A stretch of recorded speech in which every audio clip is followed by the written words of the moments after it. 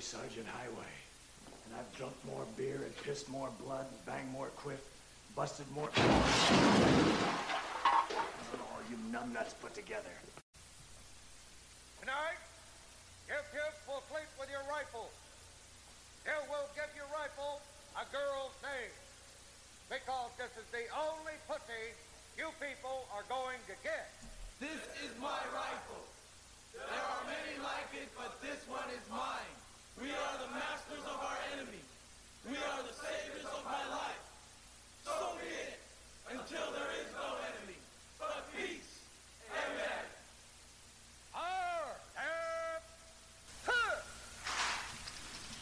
The military-industrial complex doesn't care about us. We need to stop sending our children to war and dying for the bankers and elites. The medical-industrial complex does not care about us. They need us sick and weak so we can be patients for life. Stop taking their poison. The education system is merely an indoctrination program designed to supply the elites with obedient workers and turn over as much profit as possible at our expense. Let's turn off the television. Put down the phone. Let's take our country back. Thanks for being one of us. You are listening to the Conspiracy Soldiers podcast.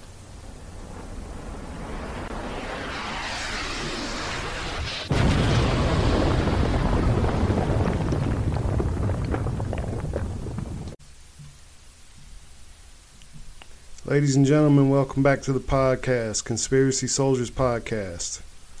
What's up, Horseman? How you doing, Fox? Pretty good. So we got a guy coming on. We got a guest coming on later. He's got a fabrication business, and his son had a tragedy that was involved with the military and the medical industrial complex. So both of those things kind of tie into what we've been talking about. We're going to bring him on in about a half hour. I wanted to talk about some other stuff first. So the show's doing pretty good. It's growing pretty fast. I'm kind of surprised. Most of them are Americans, but we got a lot from Belgium actually, which I don't know too much about Belgium. You? Not really. It's mostly all Europe, mostly Americans. A lot in Europe and a couple in Canada and Australia and stuff like that. Cool. Only thing I know about Belgium is Jean-Claude Van Damme. I think that's where he's from, Brussels. I think it's in the Netherlands. I'm terrible about that region though. Yeah, Van Damme had some good movies back in the day. I was kind of disappointed when I found out he was in ballet. Oh, yeah? So, hey, that's the same thing with Tupac. A lot of people look up to Tupac, but he was a ballerina too. There was a Lomachenko, I think Lomachenko. He's one of the best boxers of our time. Oh, yeah, I know who you're talking about. His dad told him to take ballet, and that's where he got all those crazy moves. Same with Sugar Ray Robinson. He was a big dancer. Oh, okay. He was one of the best boxers ever. Muhammad seems like he would be a good dancer. Ali. Yeah. I don't know what kind of dance style, but he's super fleet-footed. Yeah. So we were. I did end up watching Live and Let Die. Yeah. Actually, that was kind of cheesy, I thought. Oh, yeah. I mean, you know how them James Bond movies are. It's like, yeah. That was the shit that Austin Powers was actually making fun of because they're so cheesy. You know what I mean? Yeah. As a kid, I didn't know better. Yeah. It was interesting. But that wasn't Sam Monique, though. That was wasn't? No, that was a fictional name. They actually filmed all those movies in Jamaica. Oh, okay. Yeah. And then was that with you when we were talking about the moon landing, or did I do that on? Did you listen to that solo episode I did? I have not had a chance. I've been slammed lately. Well, anyway, somebody was getting on me because I got the fucking moon landing year wrong. I said it was in '63. It was actually in '69. But I think that's because we've been talking about RFK Jr. a lot lately. I got JFK on the brain. Mm-hmm. And that Kubrick link he sent me. Yeah. I thought, man, that shit seemed genuine as fuck to me. It did. I mean, I know they got deep fake out there, but man, it just sounded, it just seemed real to me. Yeah. It felt authentic. It sure did. You know, if you listen to him in previous interviews, just in case people don't know, this is about him having an admonition about filming the moon landing, fake moon landing. Yeah, I mean, that rumor's been going around. According to this guy, matter of fact, this guy that interviewed him, his name's T. Patrick Murphy. I've been messaging back and forth with him. Mm-hmm. And I guess he's about to drop. He called it. He says the real edit is releasing next week, which I don't know what he meant by that. Okay. I said, are you saying the first one was altered? I'm not sure I understand. He responded, let's just say by the end of the film, all will be made clear. It's complex. Wow. So. Interesting. Yeah. Maybe we can get him on here. You never know. You never know. Just to interrupt, Belgium is just north of France. Apologize. That sounds about right. Yeah. I don't think typically Americans are super excellent with geography in Europe, myself included. Right. Well, we do have. So we got people in Belgium and France listening. Great Britain, yeah. Mm-hmm. Oh, anyway. Yeah, so this one guy, he likes to message after every episode and give. He's very opinionated. Uh-huh. And he messages me every time. His name's Ben. But he's got some pretty good ideas. So I said, all right, man, you want to keep on giving us your input? You can be the new advisor to the show. I told him I was going to call him the Chairborne Ranger, but he didn't like that. So he goes, you got to come up with something else. I said, all right, we'll think it over. Yeah, so if the Conspiracy Soldiers podcast was an infantry unit, right now we're about the size of a large platoon or a small company. So we're getting there. Okay. All right. I was thinking it would take longer. I had a lot of shit written down that I already changed my mind about talking about because I want to get this guy on here. I'm gonna go ahead and pause it, and then I'm gonna link us back up all together. Okay. Be right back. All right, we're here with Brian Brumfield. Is it Brumfield or Brumfield? Brumfield. All right. Field. Yeah, Brumfield. All right. So Brian's son was involved with the military-industrial complex and the medical-industrial complex, and he came on to talk a little bit about that. So yeah. Tell us a little bit about yourself and then get right into it however you want to do it. Sure. So, I'm in my 50s. I've got a family. I had 4 kids. I was not in the military, but we've had a lot of family members that were in the military. My father-in-law, grandparents, a lot of World War II vets. But my son entered. It was kind of a surprise. He was an Eagle Scout. He went to a welding trade school and got certifications. I think he had 4 certifications, and one of them was the hardest one you can get. It's the pipe welding. So he really liked it. He enjoyed it a lot. He got a job. He was a professional welder. And one day he came home and he said, I want to join the Army. And I guess he had been thinking about it for a while. And he was a ham radio operator, like I am.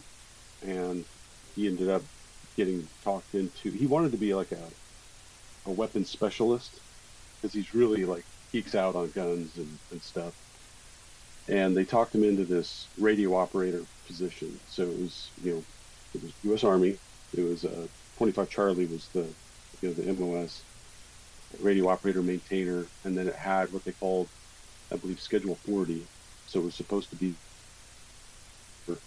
path, right? So they go to basic, they go to AIT, and then they go to Ranger assessment, and then airborne, beyond that. So I guess like originally, it was you'd go right from AIT, you'd go to airborne jump school, and then you would go to RASP, the Ranger Assessment Selection Program. But they changed it because people were getting their airborne rocker and then bailing out, and they wouldn't go to the Ranger track. So they really wanted to get Ranger. So anyway, he wasn't really prepared for that. He, he did pretty good in basic. He did pretty good in AIT, and he went to RASP, and they washed him out pretty quickly. And it was one of these things where, he's doing push-ups, and he gets to 35, and the guy goes, "Oh, I wasn't counting. Start over." And he was just blown out. And so he goes to the back of the line, and then they said, "Well, we're not doing any retakes. You're out of here." It was just like that, one shot, And so he washed out of that and got stuck at Benning for a couple months. And then what they did was, unbeknownst to the recruiters, the Army was getting rid of that job. So the 25 Charlie radio operator maintainer job was going away, and they didn't have any placement for these guys. And there were like 16 of them. They'd all come in about the same time. They all went the same track, right? They all went to RASP. They all washed out of RASP, I think all but one guy. And they ended up at Benning, and they're sitting around, they're packing parachutes and doing just menial stuff. And then they, and he's texting us. We'd gone back through all the text messages and kind of built the timeline. And, he's telling us, the instructors at the IT were saying, just hope you don't go to an ADA unit, an air defense artillery unit, because they're the worst. And, it's like of 3 forts in the U.S., Fort Sill, Oklahoma is one of the worst, just for depression and suicide and stuff like that, ironically. And that's where they ended up putting him. So they put him and about 8 other people with 25 Charlie at Fort Sill. And basically they had nothing for him to do. So for 2.5 years. So they sent about half of them to Sill? Yeah. Would the other half stay at Benning, or they go somewhere else? I don't know. Oh, okay. I don't know. He didn't share a lot of details. We just know that that core group were pretty tight. So all those guys kind of stuck together. They had each other's backs. Right, yeah. But they forced them, like I guess at other forts, if you don't have a job, you can you like show up for muster and PT, and then you go home. I mean, you could go have a part-time job, or you could study online, go to college, do stuff like that. They didn't allow them to do that. They made them come in. They had to sit in an office building where they didn't have enough computers for everybody. And so every day was just this insult, man. This kid was motivated. He wanted to serve his country, and here he is. He's stuck in this room. So he spent 2.5 years trying to get out of there, and they wouldn't let him transfer to another unit, and he couldn't reclass because he was stuck in this time frame. So he went in as an Eagle Scout, so he was like a E2, I think, right out of boot, and then a year in he got promoted to specialist. So he was an E4, but he still had to stay in that rank for like 2 years before they'd let him reclass. It was really kind of messed up. So long story short, he tried and tried. He tried to go to, I think it was El Salvador. He put in the paperwork. They kicked it back. They said it's wrong. Then they wouldn't tell him what was wrong. So he filled it out again. He sent it in. They lost it. So he sent in a third packet, and they notified him it had been received 15 minutes after the group had deployed for that station. So it's like, wow. That just crushed him. He tried to, he had taken German while at AIT. He did a distance learning course, he got A's through it. He did really good in the language, and he was trying to get this German it was like rifleman. It was some special class for Army. Anyway, nobody would tell him when to show up to this meeting, and he's trying to find out, where do I go, when do I get there, and nobody would tell him, and he could never find out. So he missed that opportunity because he was hoping he could go and do get a deployment into Germany, where he really would want to go. Then he tried to go special forces, and so he went to SFAS, and something very similar kind of happened to him there. It wasn't push-ups that got him this time. I think he thinks it was pull-ups, because he didn't dismount the way they told him to dismount. He dropped instead of like walking down the ladder. Anyway, so that didn't work out for him. So finally, this is in 2020, since there's nothing to do with Fort Sill, Oklahoma, there's the Wichita Mountains, which are just kind of hills. If you ever lived in Colorado, he'd go backpacking a lot and hiking, and he drove to Arkansas for a backpacking trip over the Thanksgiving weekend. And on his trip home, Thanksgiving Day, he lost control of his Jeep and rolled it at 65. The body came off the frame, probably saved his life. He woke up upside down, dragged himself out of the Jeep, and passed out. And it turned out, they air flighted him down to Dallas, and he just had a abrasion on his neck, a cut on his leg from the door panel, and other than that, he seemed fine. Wow. And it was about a year and a half later, the Army diagnosed him with a traumatic brain injury. So between the time of the accident and like 2022, he was having sleep problems. He developed sleep apnea. He had anxiety, and the Army wasn't diagnosing it. They're just like, take Motrin, that kind of thing. So that was a cause, that was attributed to the car crash then, from the head injury? Okay. Yeah. He was out cold for probably half an hour, is the estimate. There were other cars nearby, so people, witnessed it and were able to call help. But then finally, 2022, and I'm skipping over some stuff, but he kept trying to find things. He applied to the White House Correspondence Communications team, got turned down for that. He applied to Space Force, got turned down for that. I mean, here's a kid. He's an Eagle Scout.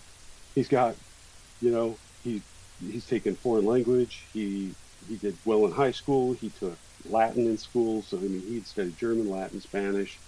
He's no dumb kid, He's really smart. He's really motivated. And he's stuck in this sewer trap of the 5.5 ADA unit. It's really the 5.5 was the problem, the leadership of that. I'm sorry if I'm pissing anybody off, but the leadership of that unit is terrible. Hey, if they had shitty leadership, they had shitty leadership. Nobody can argue with that. Yep. So he ended up finally he found a spot he could deploy to Qatar, or Qatar, you could say it that way, with the 4.3. So he had to change units. And he said when that went through, his life changed immediately. Every day was better. They treated him well.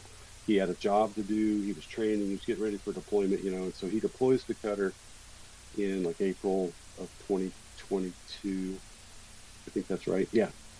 And he was there till September, and then he got back, and his plan was to go on terminal leave in November, and then he was going to take like 6 weeks, come home, spend Thanksgiving and Christmas with us. And then he decided he was going to pursue college. He had two colleges in the United States that supported what he wanted to do. It was a mechanical engineering degree with a welding, I forget what the title of it was, but it's a welding degree. And OSU in Columbus, Ohio, which happens to be nearby, or Butte. There's the Montana Technological Institute in Butte, Montana. And he decided to go to Butte. So when he came home after, he's on terminal leave, he packs up all his stuff. And it was like December 30th, he left. And he got an apartment with an Army buddy who was also a 25 Charlie. So this guy had gone through the exact same thing that Connor had gone through. And he was doing really well. He started school right away. It was like January 8th. So things were just kind of clicking off for him. He paid off his Tacoma. He didn't have to work if he didn't want to. He had like a 90% disability, from the Army. So he was getting pretty decent amount of pay, splitting the rent with his buddy. They were talking about buying a house together. Connor wanted to get a pinball machine. I mean, this is all happening like the week that he killed himself. And that night, this is in April, they went out to a movie. They saw Renfield, and he said they spent like 2 hours after the movie joking around about Nicolas Cage. Is he a bad actor or is he just a good actor acting badly? That whole Nicolas Cage argument. And he said they were just having a great time. It was a night like every other night.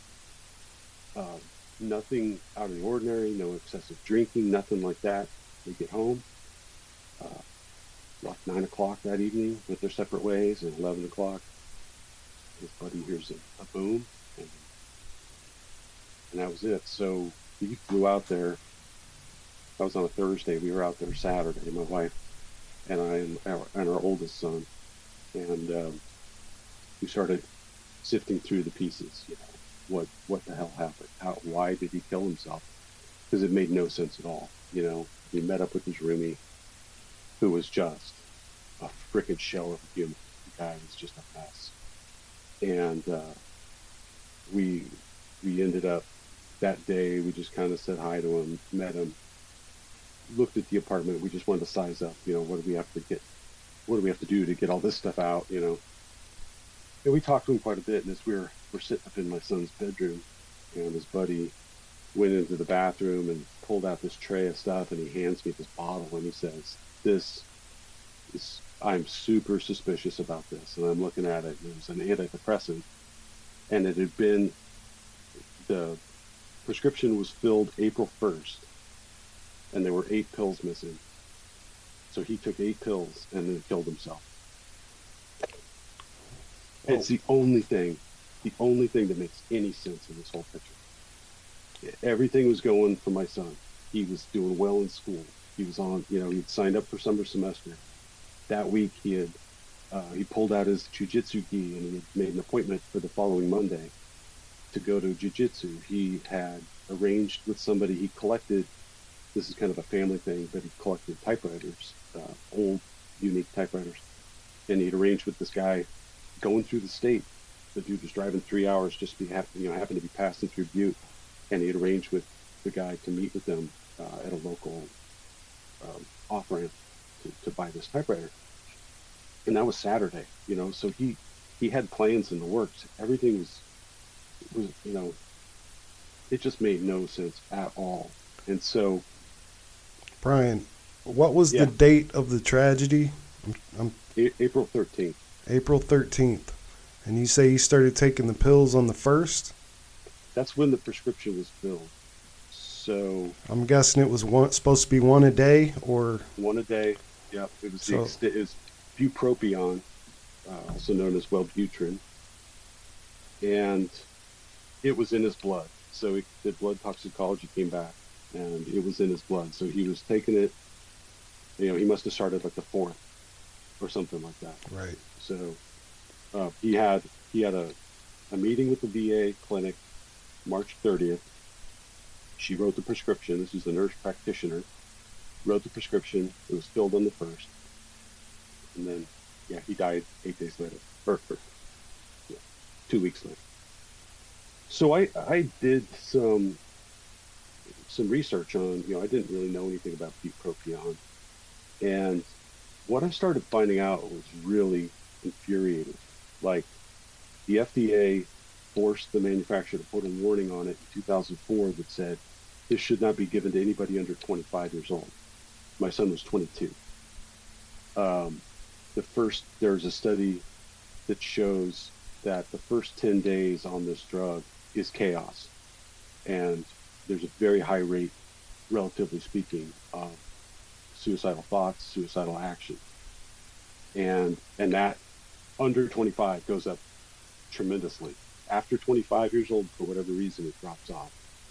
So we are certain that this drug is what did this. It caused some change in his mental chemistry. It threw him into just a deep depression, and for whatever reason, this is the way he got to get away from it. But I have no doubt at all that if that prescription had not been given to him, he'd still be here today. I would agree. It's crystal clear to me.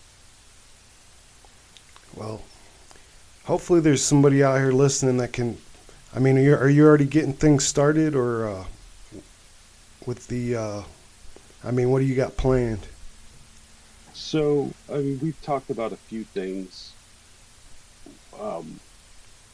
There appears to be no protocol, especially with the VA, on things like counseling for mental health, counseling before administering mind-altering drugs like bupropion. There's no like tight follow-up, right? There should be daily calls for like 2 weeks or something like that, just checking in with the guy. Right. How are you doing? What's going on? Not that he would have been honest with them. I don't know, but it doesn't exist. So stuff like that needs to change. So we're thinking along the lines of trying to get Build sponsored to force the VA to take this more seriously, and to treat our vets with more care and more concern, and not just say, well, it's only 10% of this age group that commits suicide or something like that. It's unfreaking acceptable. Right. And 22 vets a day commit suicide, and I'm really curious how many have been prescribed antidepressants. Now, I don't know that number, and I'm not gonna say it's high, but wouldn't that be a coincidence if there's a trend here that nobody's paying attention to? So we're looking at that. I'm definitely looking at a wrongful death suit against the VA. I think I'm pissed. I'm mad as hell. My second son is gone, and it's a permanent solution to a temporary problem that he had, and he didn't get the help he needed. Yeah, I'm so sorry, man. It is beyond heartbreaking. Every day is tough. It's tough, and it sounds kind of weird, maybe, but finding out that it was the drug really relieved me a little bit. It's not me wondering what was my son thinking. Yeah. I think he was literally out of his mind from this medication. Right. It's understandable to feel that way. I heard there was a guy that was on one of these antidepressants that killed his own son. And when he started digging into it, that was one of the things that they covered up, that they found about that. It's like, why the fuck would you put this shit out there when people are doing things like that? It doesn't make any sense, man. But I just don't trust any of these pharmaceutical companies. I don't even take aspirin. I don't trust any of these people. Yeah, and GlaxoSmithKline $1 billion back in like 2012 over Wellbutrin because they were falsely portraying it as totally safe, and it wasn't. And it was proven that it was not safe, and they were sued and they lost $3 billion, and yet they still do this stuff, and the fact that I think something else that probably needs to change is that antidepressants are not controlled like narcotics are, right? So I wrongly thought only a psychiatrist or a medical doctor could prescribe antidepressants, and I was wrong. It's in almost all the states, even a physical assistant can prescribe antidepressants. Physical assistant, a nurse practitioner, any primary care provider is allowed to prescribe this stuff. So they could be killing countless kids and other people because they're obviously not following the directives from the FDA. Right. So it's like, what are the rules? And they don't appear to be any. I'd be curious. That's our fight. I'd be curious to know what's.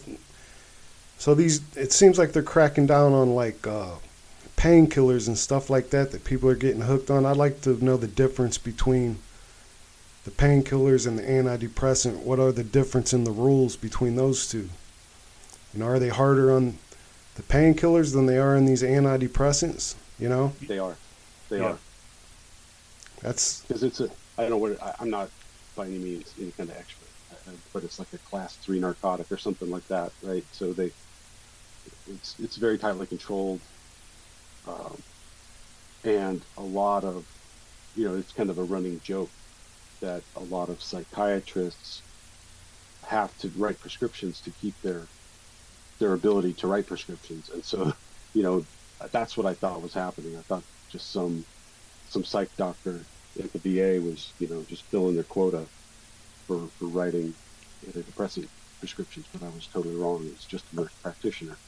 And I love nurse practitioners, don't get me wrong, but man, that's a heavy frickin' consequence for somebody who's not, an actual doctor. And it's like there's we too much.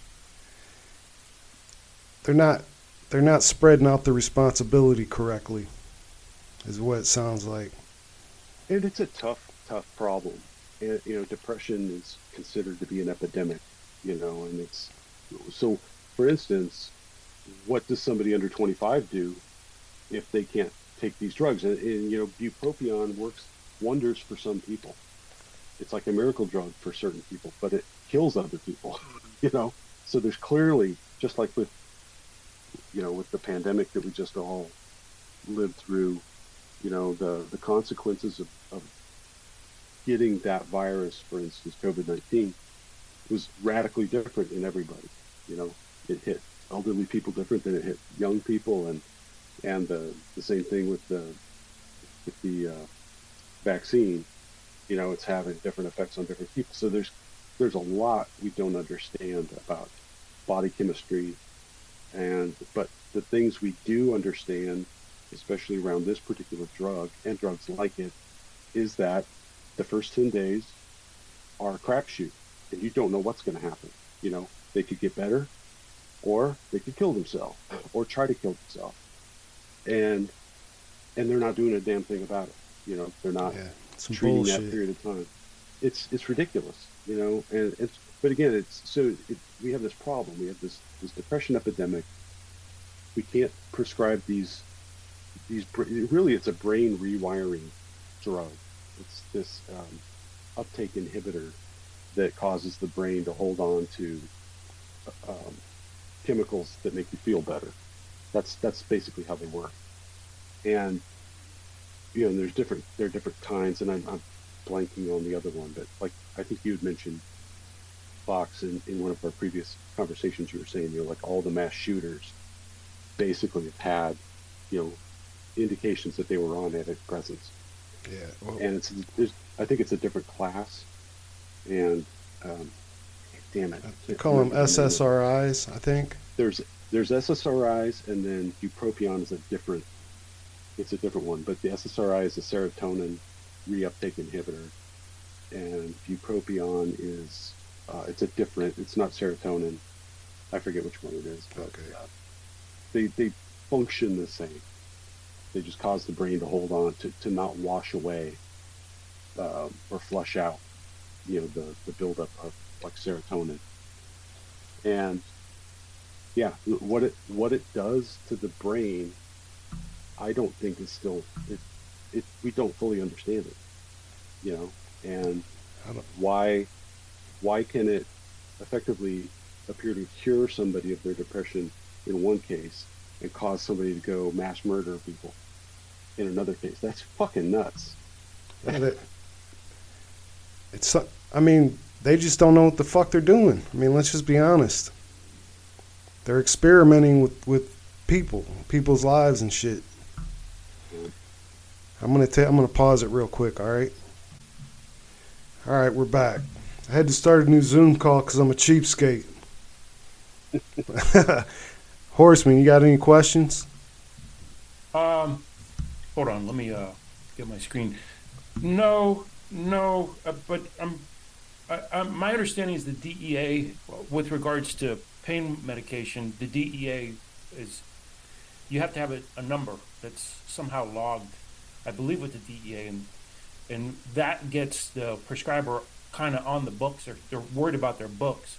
So opiates and things like that, well, if you may have a prescriber that is pinging high for the wrong thing according to the government, but as far as I know, antidepressants and anti-anxiety meds do not register. I mean, that's just flowing.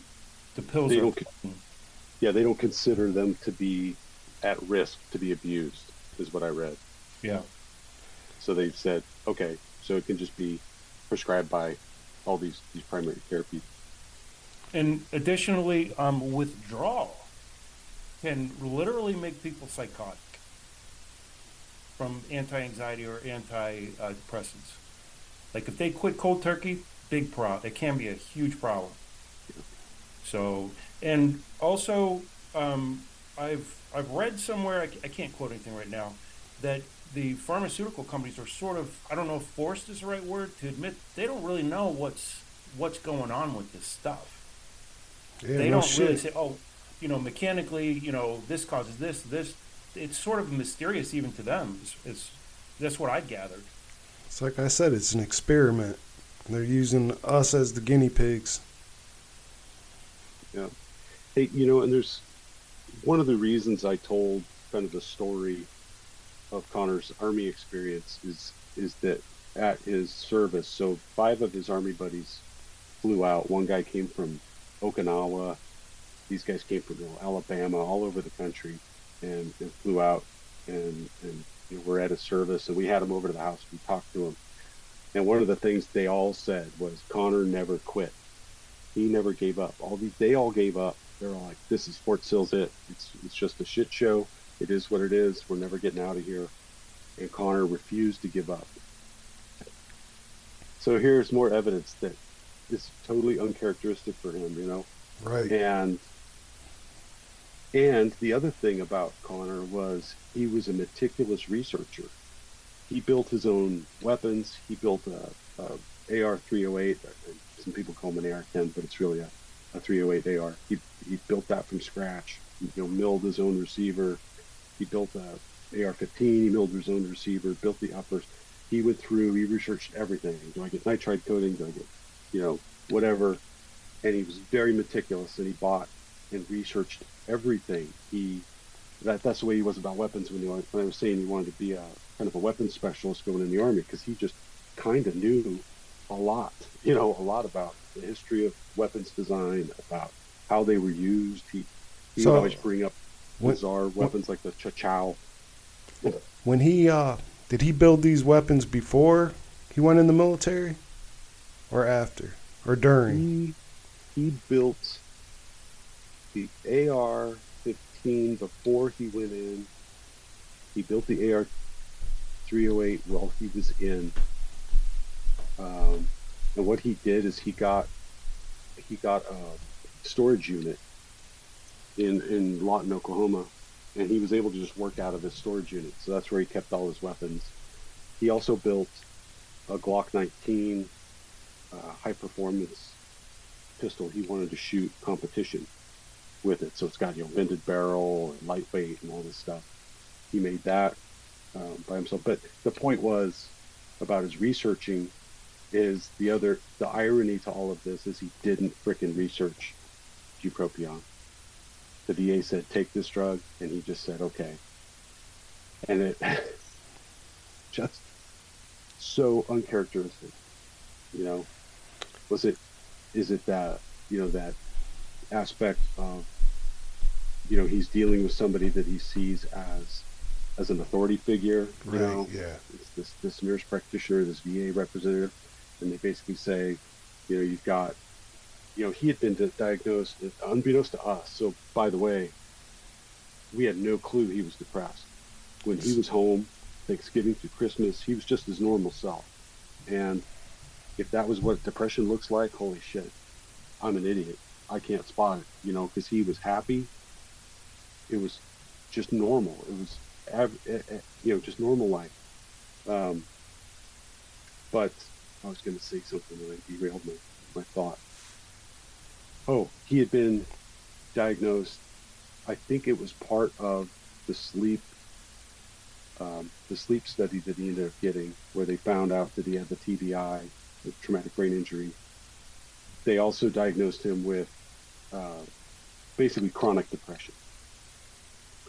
And you guys didn't hear anything about that?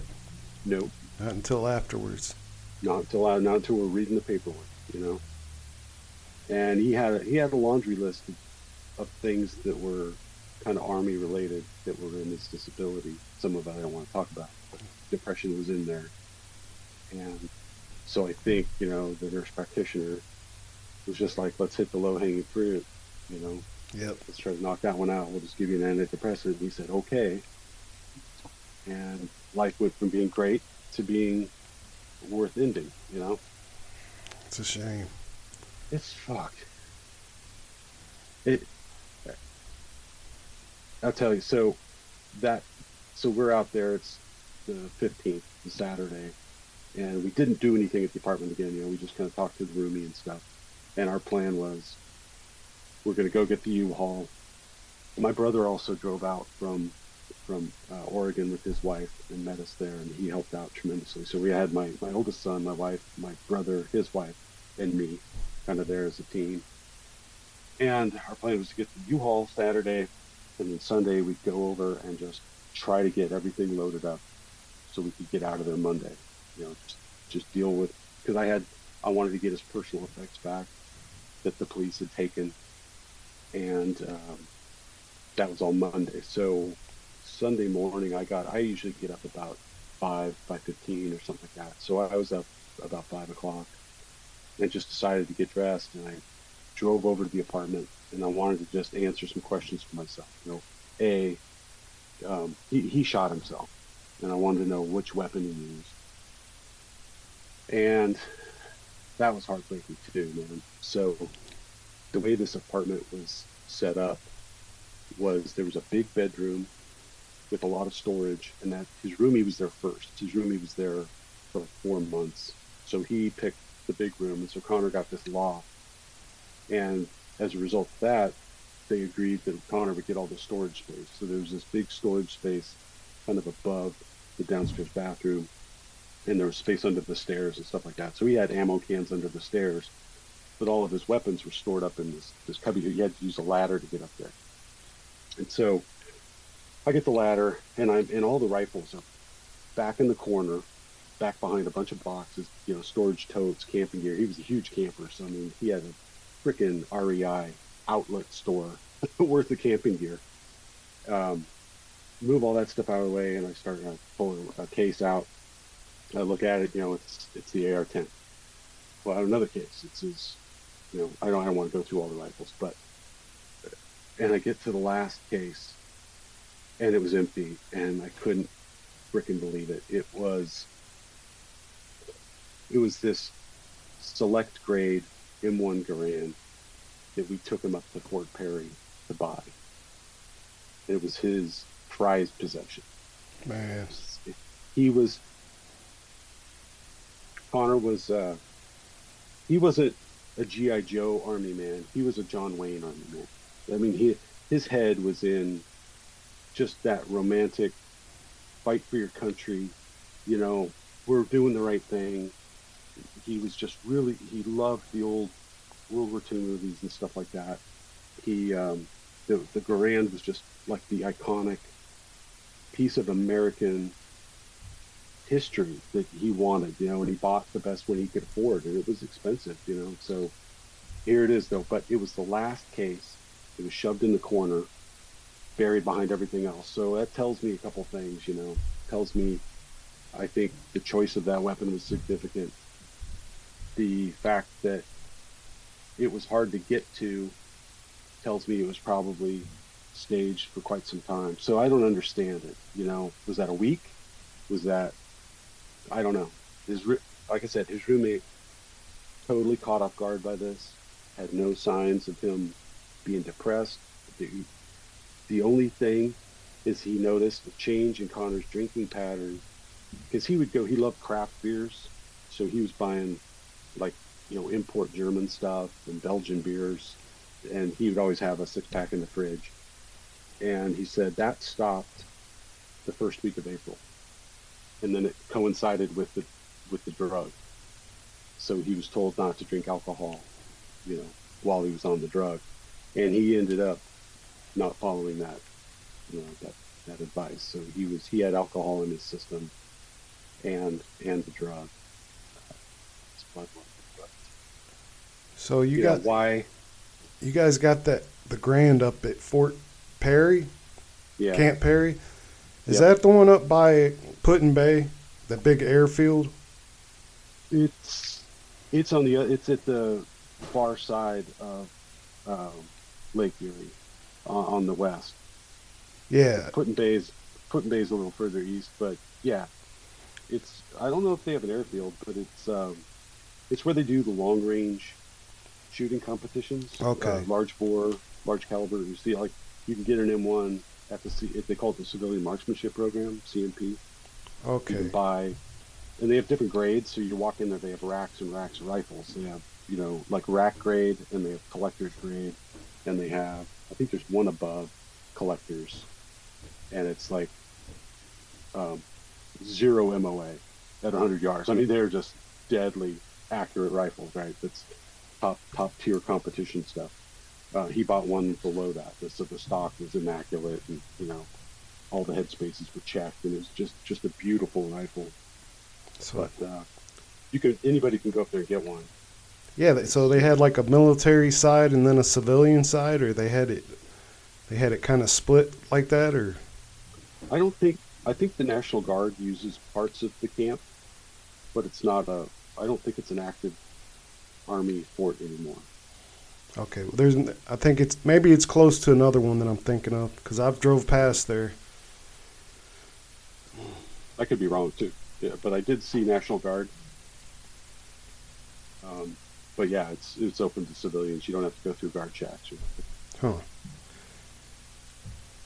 Yeah, man, that's a sad story to hear. It's heartbreaking. Yeah, Well, absolutely heartbreaking. Yeah. Sounds like a nightmare having to go to his place where he lived and walking through that and sort of piecing it together. Absolutely. And he left a note, but we don't know when he wrote it.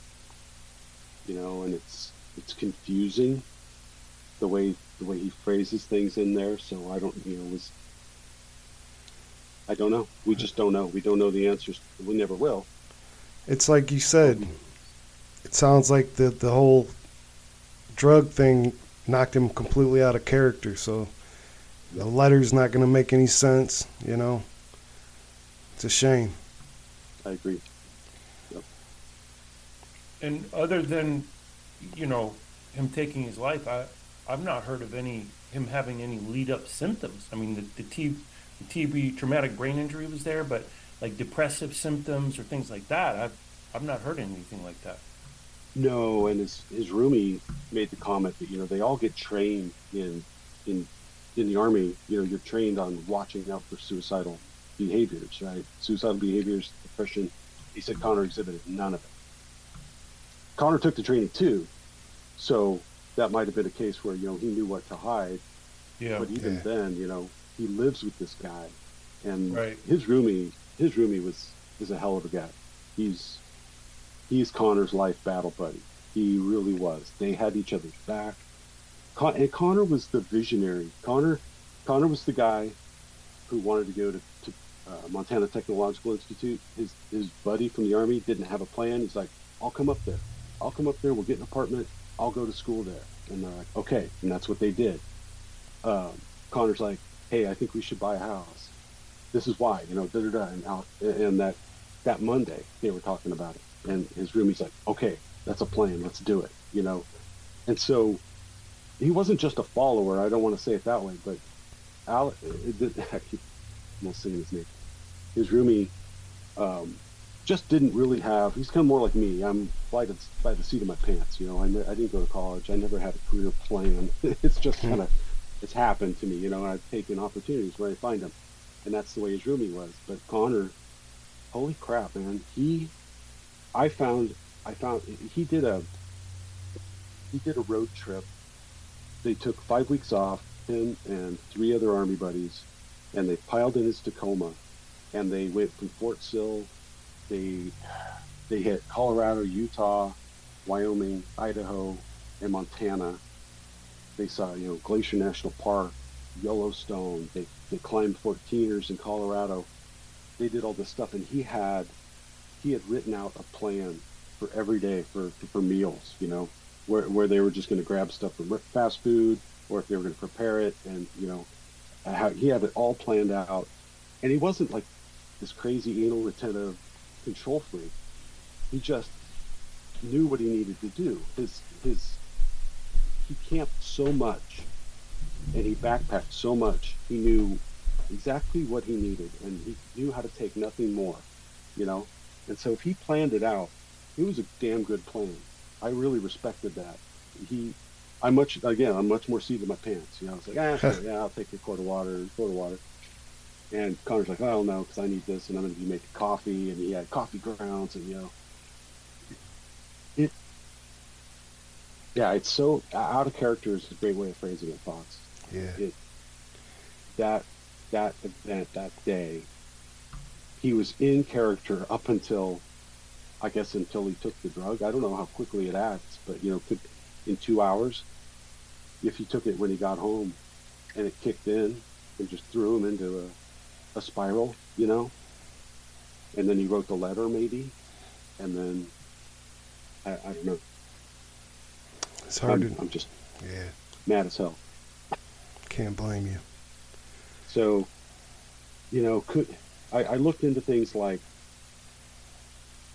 a malpractice suit. That's hard to do, especially because it's common practice, right? The way that they just dispense the antidepressants. You can't say that this person did anything out of the ordinary. So that's a hard thing to follow through with. So I'm not going to pursue that, but it'll be somewhat tied into the wrongful death case. And we're right at the very, very beginning of that. I've mapped out kind of the history I gave you guys. I mapped it out in pretty high detail with supporting documentation. This is where I got the information. And again, it's an indication of a guy that fought. He fought and he fought and he fought for 4 years to do what he wanted to do. And he got out and he was fighting for what he wanted to do, and he was freaking winning. I can't believe like I said, he just paid off. He's 22 years old. He's got a 2014 Tacoma that I co-signed for, but that was it. That was the last I heard of that car. He paid every note. He was never late. He took Dave Ramsey's financial planning course in high school. He took it to heart. He had no debt. He had $100 on a credit card. That was it. He had money in the bank. He had a retirement plan. Man, sounds like he had it going on, man, and it's a shame. And I hope it is. I hope there's somebody listening that can maybe knows something about this or can help out. And every episode at the end of the show, we got an email that people can get a hold of us or over Instagram. And I just hope, man, that somebody can help you with this in some way. Yeah, I contacted Congressman Zinke in Montana, and he's fighting for veterans care. And I got a call back from one of his guys, but I've been playing phone tag with him. But yeah, I'm hoping maybe we can spearhead something here, if for nothing else, to get PTSD, to get depression, to get suicidal markers, and things like antidepressants being a trigger for those things, getting this some attention, And so we've even talked about trying to sponsor a new license plate in Ohio for there's a veterans group that I'm really fond of called Silent Battle, and it's about PTSD, and it's the battle within. You know, probably all you vets at some level, you know, have this stuff you still fight with, and it's just you struggle on the inside, and nobody, not nobody, but you know, as a on a large scale, it's not being taken very seriously, you know, and trying to bring attention to it. If that's the least we can do, then we're going to try to do something like that. You know, maybe get a silent battle license plate uh, commissioned in Ohio. Maybe get, you know, my wife's referring to it as Connor's Law, but some way to force the VA to have some accountability.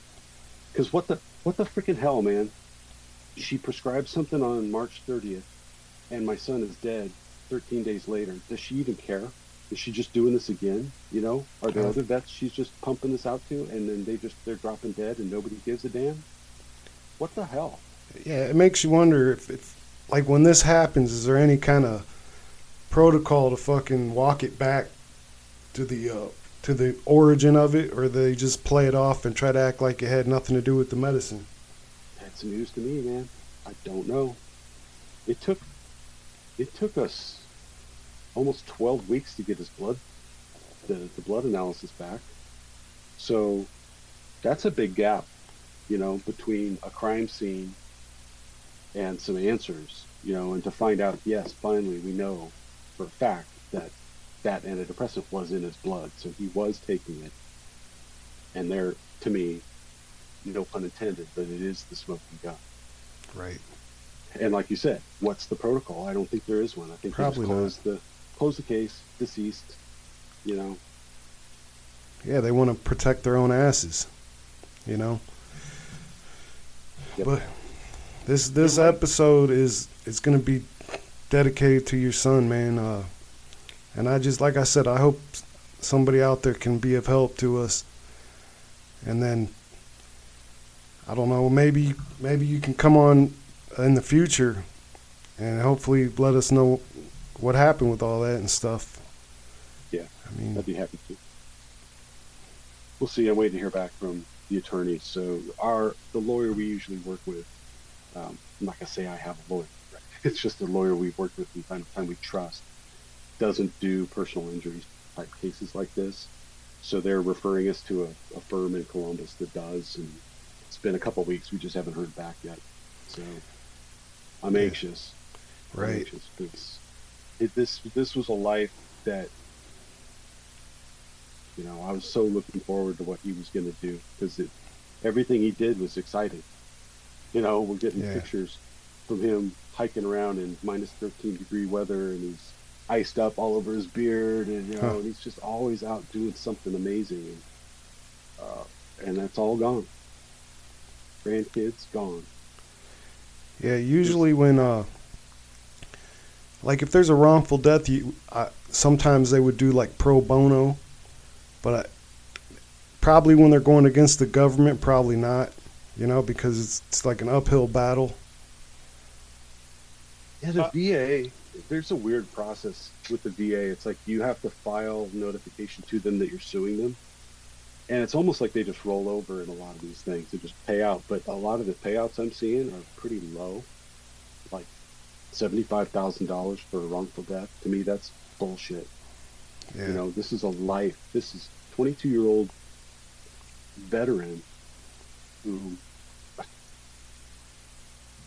he just had the world in front of him, you know, and that's gone. So my target's a lot. And I know of an attorney in Medina, Ohio. His name is Michael T. Conway. Okay. He's a former Marine, and he's actually successfully sued Halliburton in the past. Okay. Yeah, so he knows what he's doing. I've worked with him before, and I mean, he's tough as nails. Michael T. Conway in Medina, Ohio. Okay. Yeah, he typically does employment type stuff, but you know, Connor being in the military and Michael Conway, former Marine, there may be some connection there worth looking into. Yeah, thank you. Sure. All right, I guess we'll wrap it up here then.